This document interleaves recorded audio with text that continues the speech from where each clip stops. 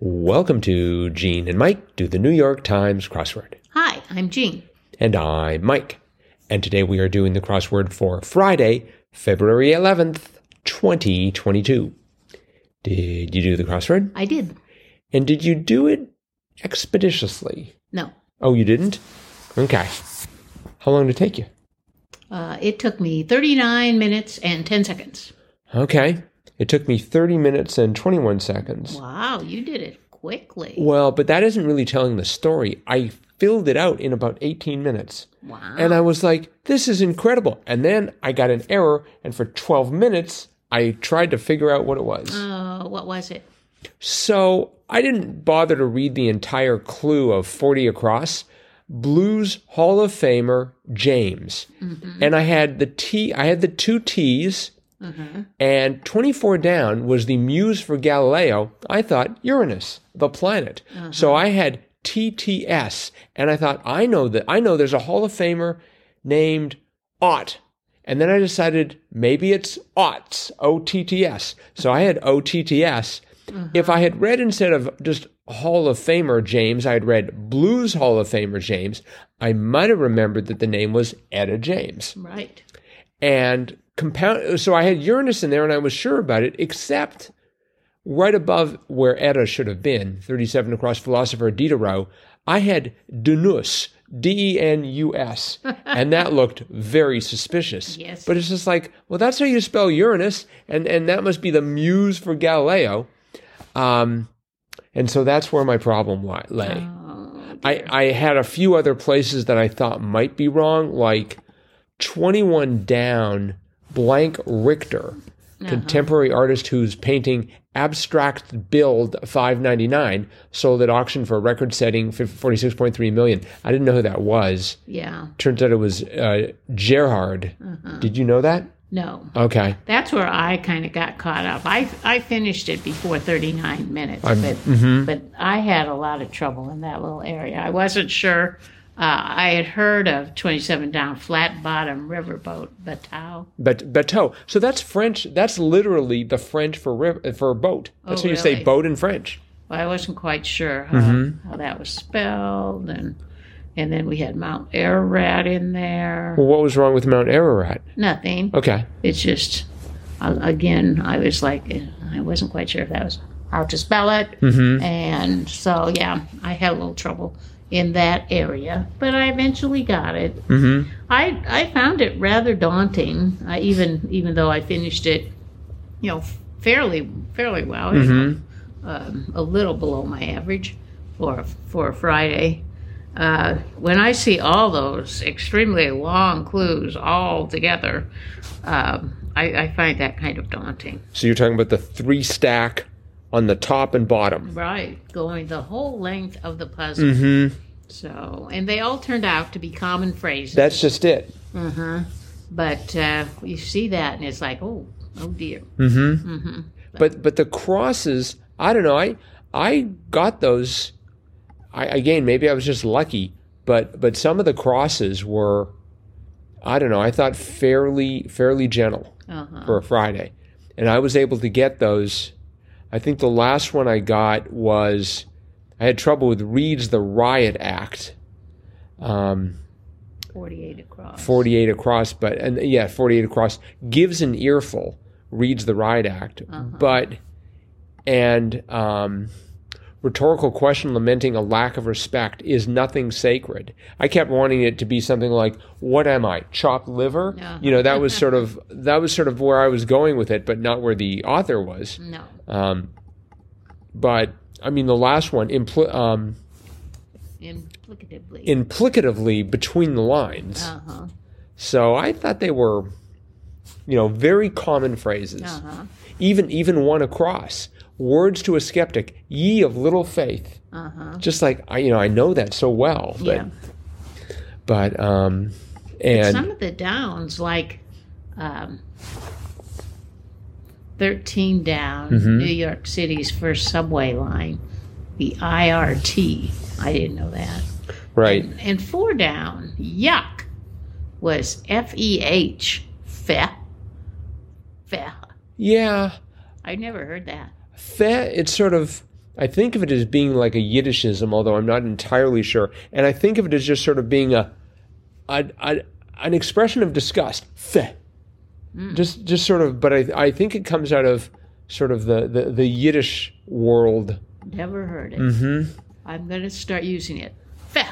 Well, you have to use it properly. I mean, it just has to be.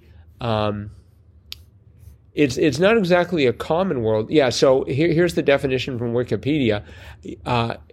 Yiddish interjection, possibly the root of the interjection meh. Feh. That really doesn't define what it is. I see. You go to it for the okay. No, then it brings you back to meh. Hey, feh was much earlier than meh. Oh well, what can you do? I don't know. Say feh. Say feh about that. That's right. 5 down. So I had trouble with 5 down. Gradually slowing in music was lentando. Yes. And that T of lentando ran into 19 Across Cinemax competitor. First I thought show, S-H-O. I'm not sure why. And then I had... Showtime. Right, yeah, but none of the letters matched. But that was the first one I thought of for some reason. And then eventually I realized it was TMC, the movie channel, I guess. I had AMC for a while. Mm-hmm. But then I had 2 A's.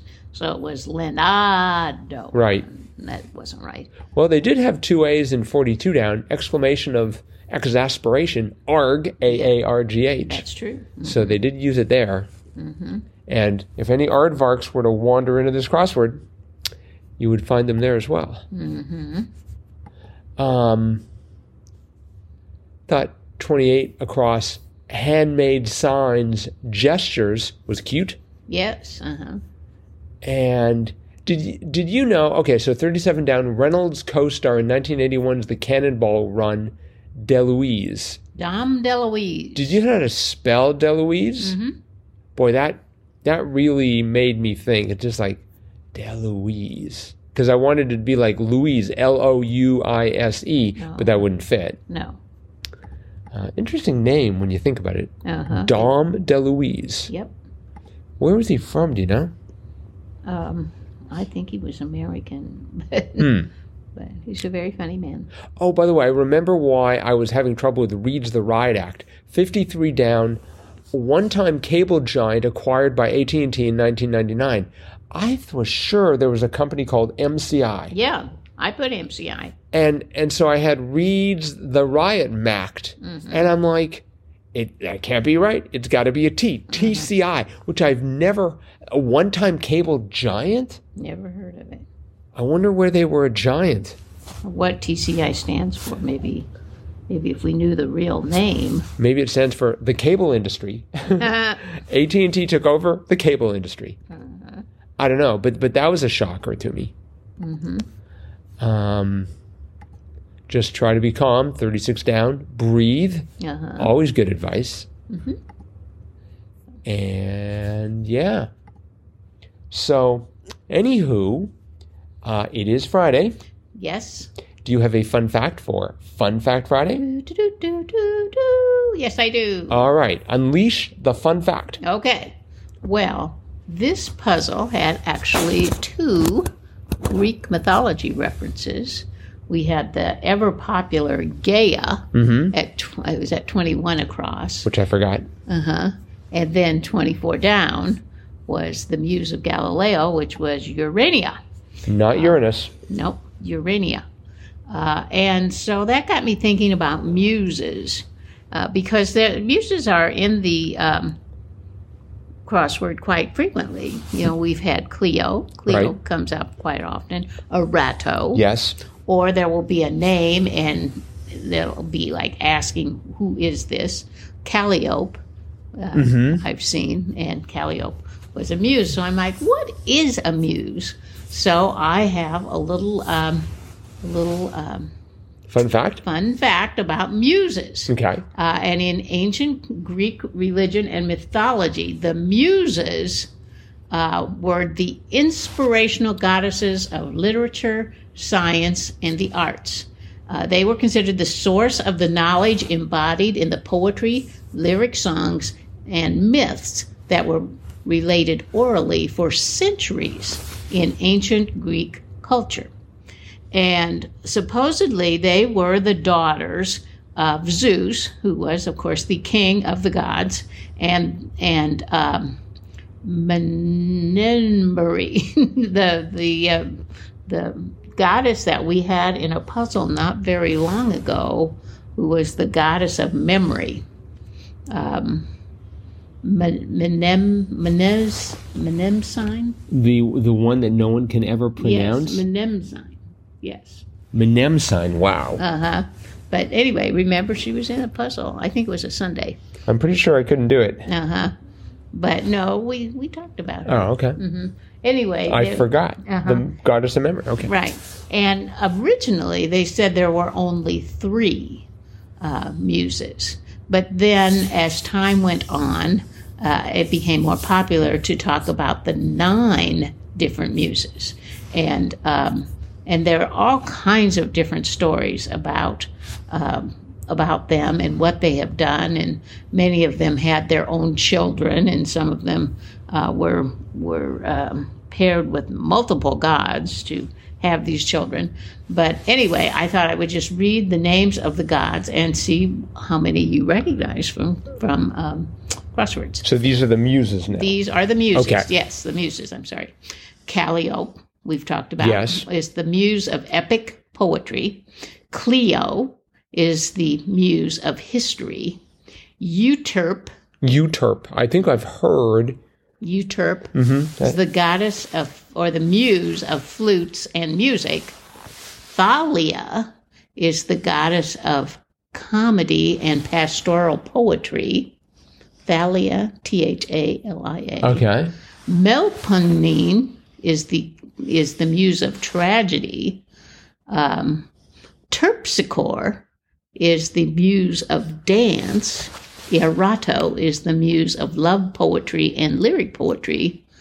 Polyhymnia is the muse of sacred poetry, and I thought that was very interesting. Polyhymnia, with hymn right there in the middle, sacred poetry. And then Urania was the muse of astronomy. Ah, and that's why the clue said the muse of Galileo. So anyway, in modern times, the muse has come to define anyone who is an inspiration to somebody else. And of course, most of the muses of modern times were of artists. Artists would have their muses that would inspire them and often pose for them as they were creating artwork. But they are also seen in people who write, people who are musical, even like rock stars, have muses. And some women have become quite famous as muses of various rock stars. And now they talk about even muses in the political realm, that there are world leaders or, people of great power, and they have their muses. I also thought it was kind of interesting, all the different words that are variations of muse. There is the museum. The museum was originally the shrine of the muses, but when you think about what the muses represented, art, literature, poetry, the things like that, you can see why you would call a place that housed art or historic artifacts or whatever a museum. Let's see. There's the word amuse. And then the word music even is based upon the muse. Wow. And the idea of musing upon, I have to muse on that. Right. So that also derives from the original muses of Greek mythology. So I guess amuse is because you've been made to feel good by the whatever work the Right. muse inspired. That's right. Huh. Yeah. So Neat. very interesting. Yes. Those are the muses. All right. Well, thank you. I'm going to see if I can remember them all in one go, but I'll need a few minutes practice. So we will save that for another time. So I think that is it for today then. So thanks everyone for listening. The hardest crossword of the week is coming right up, the Saturday crossword. Oh, can we do it? So put on your seatbelts or whatever it is. I guess you don't really need a seatbelt if you have a. Not to do it. No, cross. that's true. Okay, never mind. But prepare thyself, gird thyself for the ordeal ahead, and we will attempt it, and we will be back to report on it, and we will see all of you again tomorrow. Bye-bye.